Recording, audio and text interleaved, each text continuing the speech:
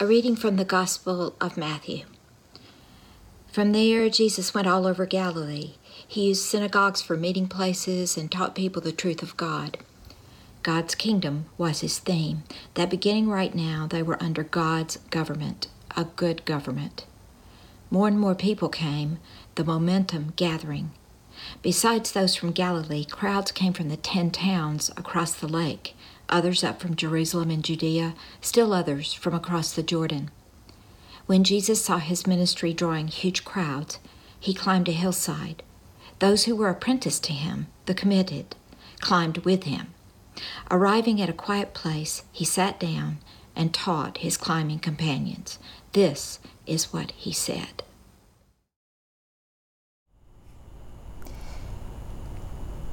You're blessed when you're at the end of your rope. With less of you, there is more of God and God's rule.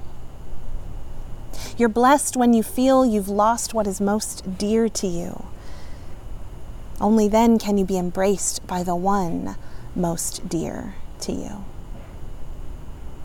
You're blessed when you're content with just who you are, no more, no less. That's the moment you find yourselves proud owners of everything that can't be bought. You're blessed when you've worked up a good appetite for God, who is food and drink in the best meal you'll ever eat. You're blessed when you care. At the moment of being careful, you find yourselves cared for. You're blessed when you get your inside world, your mind and your heart put right. Then you can see God in the outside world. You're blessed when you can show people how to cooperate instead of compete or fight. That's when you discover who you really are and your place in God's family. You're blessed when your commitment to God provokes persecution. The persecution drives you even deeper into God's kingdom. Not only that, count yourselves blessed every time people put you down or throw you out or speak lies about you to discredit me. What it means is that the truth is too close for comfort and they are uncomfortable. You can be glad when that happens. Give a cheer even, for though they don't like it, I do. And all heaven applauds. And know that you are in good company. My prophets and witnesses have always gotten into this kind of trouble. Let me tell you why you're here. You're here to be salt seasoning that brings out the God flavors of this earth. If you lose your saltiness, how will people taste godliness? You've lost your usefulness and will end up in the garbage. Here's another way to put it. You're here to be light, bringing out the God colors in this world. God is not a secret to be kept. We're going public with this, as public as a city on a hill. If I make you light bearers, you don't think I'm going to hide you away under a bucket, do you? I'm putting you on a light stand. Now that I've put you there on a hilltop, on a light stand, shine. Keep open house. Be generous with your lives. By opening up to others, you'll prompt people to open up to God, this generous Father in heaven. Now, don't suppose for a minute that I've come to demolish the scriptures, either God's law or the prophets. I'm not here to demolish, but to complete. I'm going to put it all together, pull it all together into a vast panorama. God's law is more real and lasting than the stars in the sky and the ground at your feet. Long after stars burn out and earth wears out, God's law will be alive and working. trivialize even the smallest item in God's law, and you will only have trivialized yourself. But take it seriously. Show the way for others, and you will find honor in this kingdom. Unless you do far better than the Pharisees in the matters of right living, you won't know the first thing about entering this kingdom. Now, you're familiar with the command to the ancients, do not murder. I'm telling you that anyone who's so much as angry with a brother or a sister is guilty of murder. Carelessly call a brother idiot, and you just might find yourself hauled into court. Thoughtlessly yell stupid at a sister, and you are on the brink of hellfire. The simple moral fact is that words kill. This is how I want you to conduct yourself in these matters. If you enter your place of worship and about to make an offering, you suddenly remember a grudge a friend has against you, abandon your offering. Leave immediately. Go to this friend and make things right. Then and only then, come back and work things out with God. Or say you're out on the street and an old enemy accosts you. Don't lose a minute. Make the first move. Make things right with him. After all, if you leave the first move to him, knowing his track record, you're likely to end up in court, maybe even in jail. And if that happens, you won't get out without a stiff fine. You know the next commandment pretty well, too. Don't go to bed with another's spouse. But don't think you've preserved your virtue simply by staying out of bed. Your heart can be corrupted by lust even quicker than your body.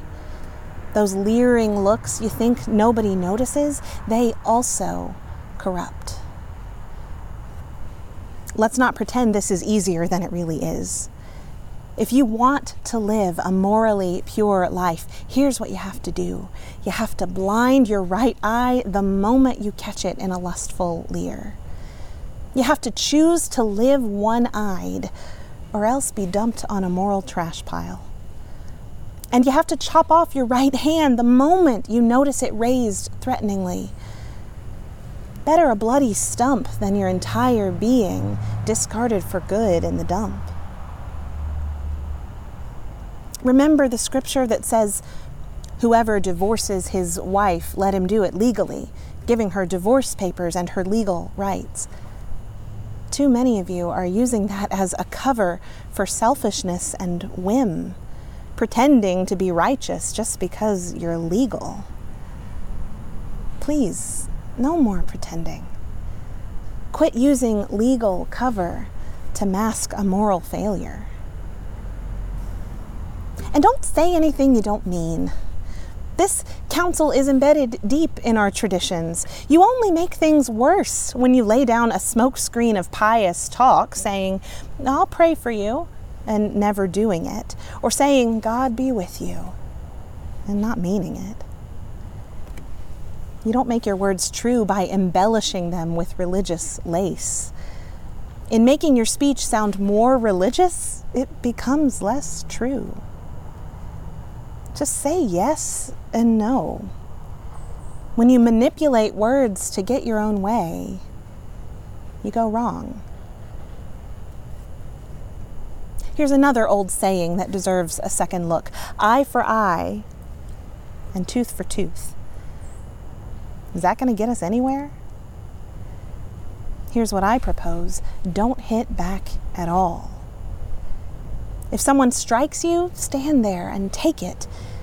If someone drags you into court and sues for the shirt off your back, gift wrap your best coat and make a present of it. And if someone takes unfair advantage of you, use the occasion to practice the servant life. No more tit-for-tat stuff. Live generously.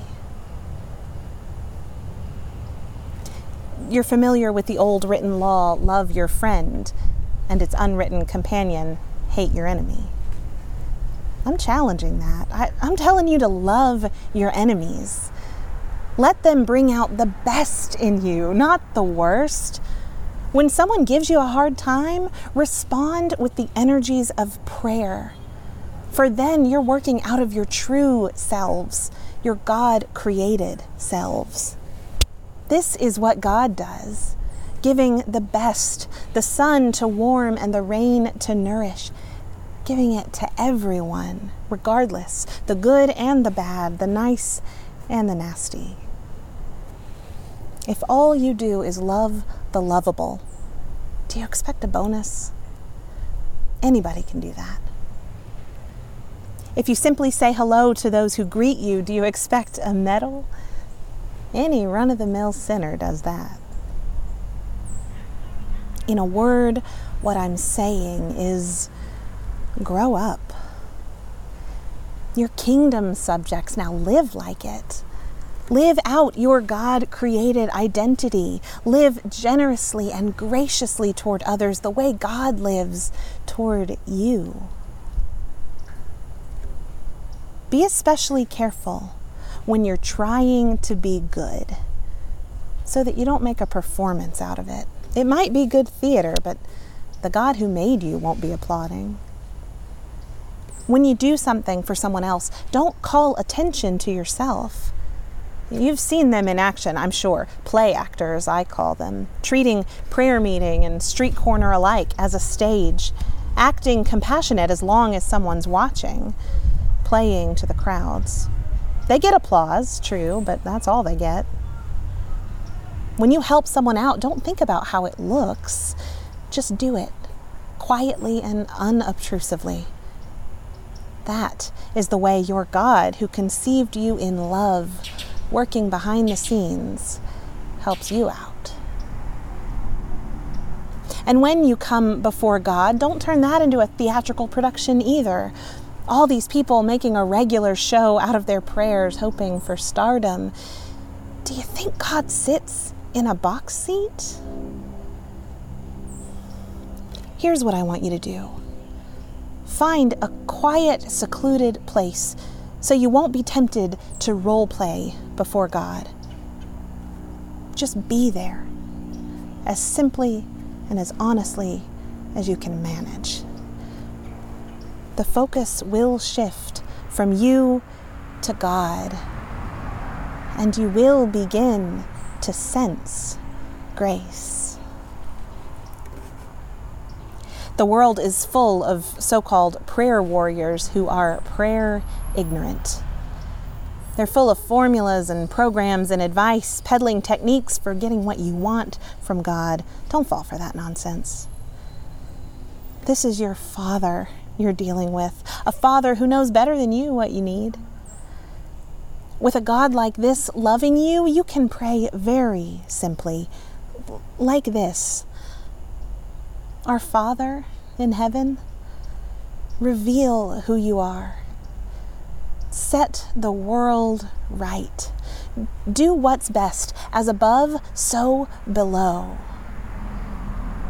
Keep us alive with 3 square meals. Keep us forgiven with you and forgiving others. Keep us safe from ourselves and the evil one.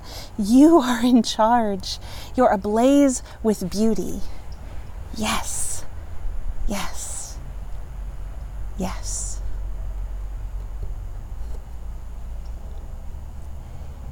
In prayer, there's a connection between what God does and what you do. You can't get forgiveness from God, for instance, without also forgiving others. If you refuse to do your part, you cut yourself off from God's part. When you practice some appetite-denying discipline to better concentrate on God, don't make a production out of it. It might turn you into a small-time celebrity, but it won't make you a saint. If you go into training inwardly, act normal outwardly. Shampoo and comb your hair, brush your teeth, wash your face. God doesn't require attention-getting devices and won't overlook what you're doing. you'll be rewarded well. Don't hoard treasure down here, where it gets eaten by moths and corroded by rust, or worse, stolen by burglars. Stockpile treasure in heaven, where it's safe from moth and rust and burglars. It's obvious, isn't it? The place where your treasure is the place you will most want to be and end up being. Your eyes are windows into your body. If you open your eyes wide in wonder and belief, your body fills up with light. If you live squinty-eyed in greed and distrust, your body is a dank cellar. If you pull the blinds down on your windows, what a dark life you will have. You can't worship two gods at once. Loving one God, you'll end up hating the other. Adoration of one feeds contempt for the other. You can't worship God and money both. If you decide for God, living a life of God worship, it follows that you don't fuss about what's on the table at meal times or whether the clothes in your closet are in fashion. There's far more to your life than the food you put in your stomach, more to your outer appearance than the clothes you hang on your body. Look at the birds, free and unfettered, not tied down to a job description, careless in the care of God. And you count far more to God than birds. Has anyone, by fussing in front of the mirror, ever gotten taller by as much as an inch? All this time and money wasted on fashion, do you think it makes that much difference? Instead of looking at the fashions, walk out into the fields and look at the wildflowers. They never primp or shop. But have you ever seen color and design quite like it? The 10 best dressed men and women in the country look shabby alongside them. If God gives such attention to the appearance of wildflowers, most of which are never even seen, don't you think God will attend to you, take pride in you, do what's best for you? What I'm trying to do here is get you to relax, to not be so preoccupied with getting, so you can respond to God's giving. People who don't know God and the way God works fuss over these things, but you do know God and the way God works. Steep your life in God reality, God initiative, God provisions. Don't worry about missing out. You'll find all your everyday human concerns will be met. Give your entire attention to what God is doing right now, and don't get worked up about what may or may not happen tomorrow. God will help you deal with whatever hard things come up when the time comes. And don't pick on people, jump on their failures, criticize their faults, unless, of course, you want the same treatment. That critical spirit has a way of boomeranging. It's easy to see a smudge on your neighbor's face and be oblivious to the ugly sneer on your own. Do you have the nerve to say, "Let me wash your face for you," when your own face is distorted by contempt?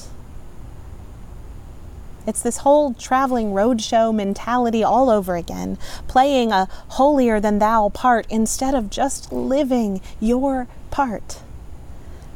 Wipe that ugly sneer off your own face, and you might be fit to offer a washcloth to your neighbor.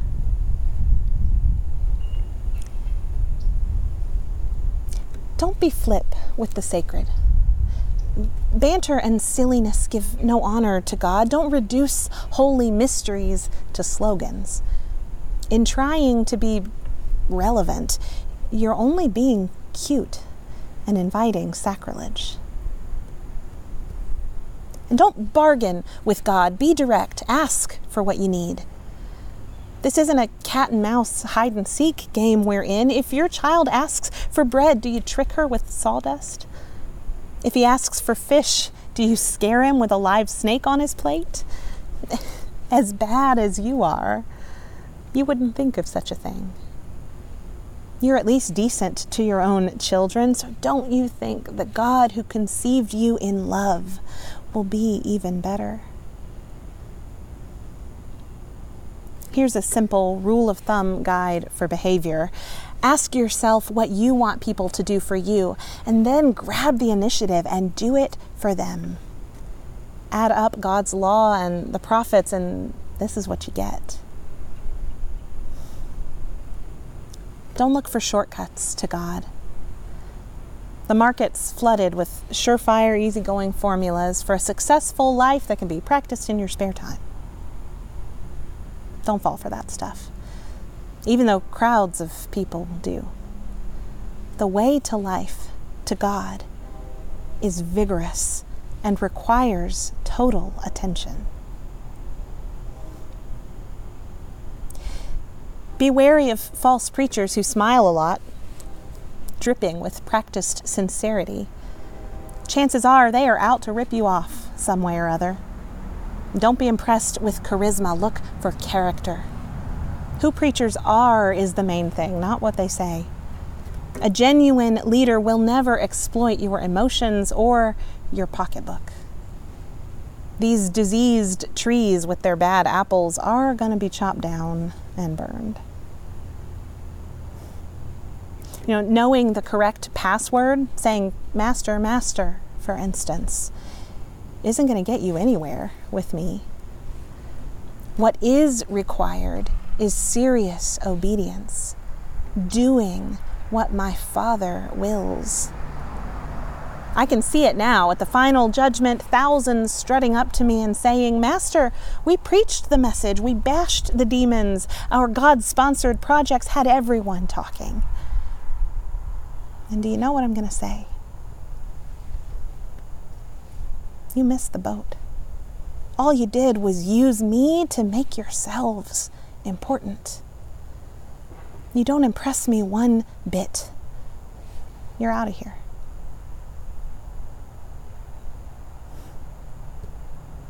These words I speak to you are not incidental additions to your life, homeowner improvements to your standard of living.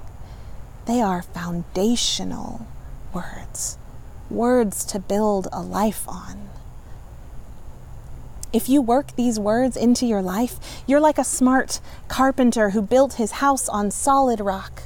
Rain poured down, the river flooded, a tornado hit, but nothing moved that house.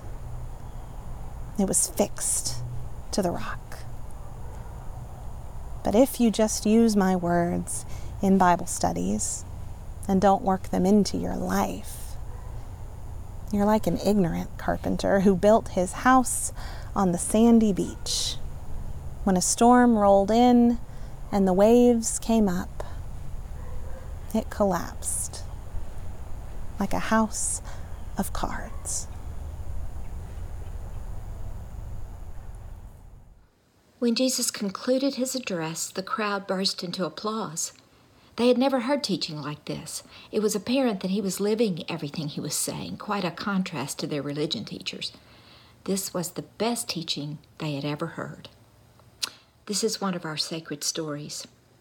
Thanks be to God. Seek ye first the kingdom of God and the righteousness, and all these things shall be added unto you. Alleluia.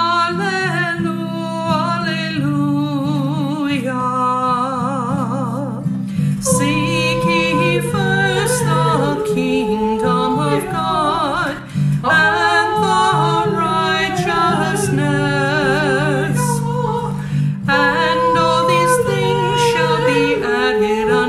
you.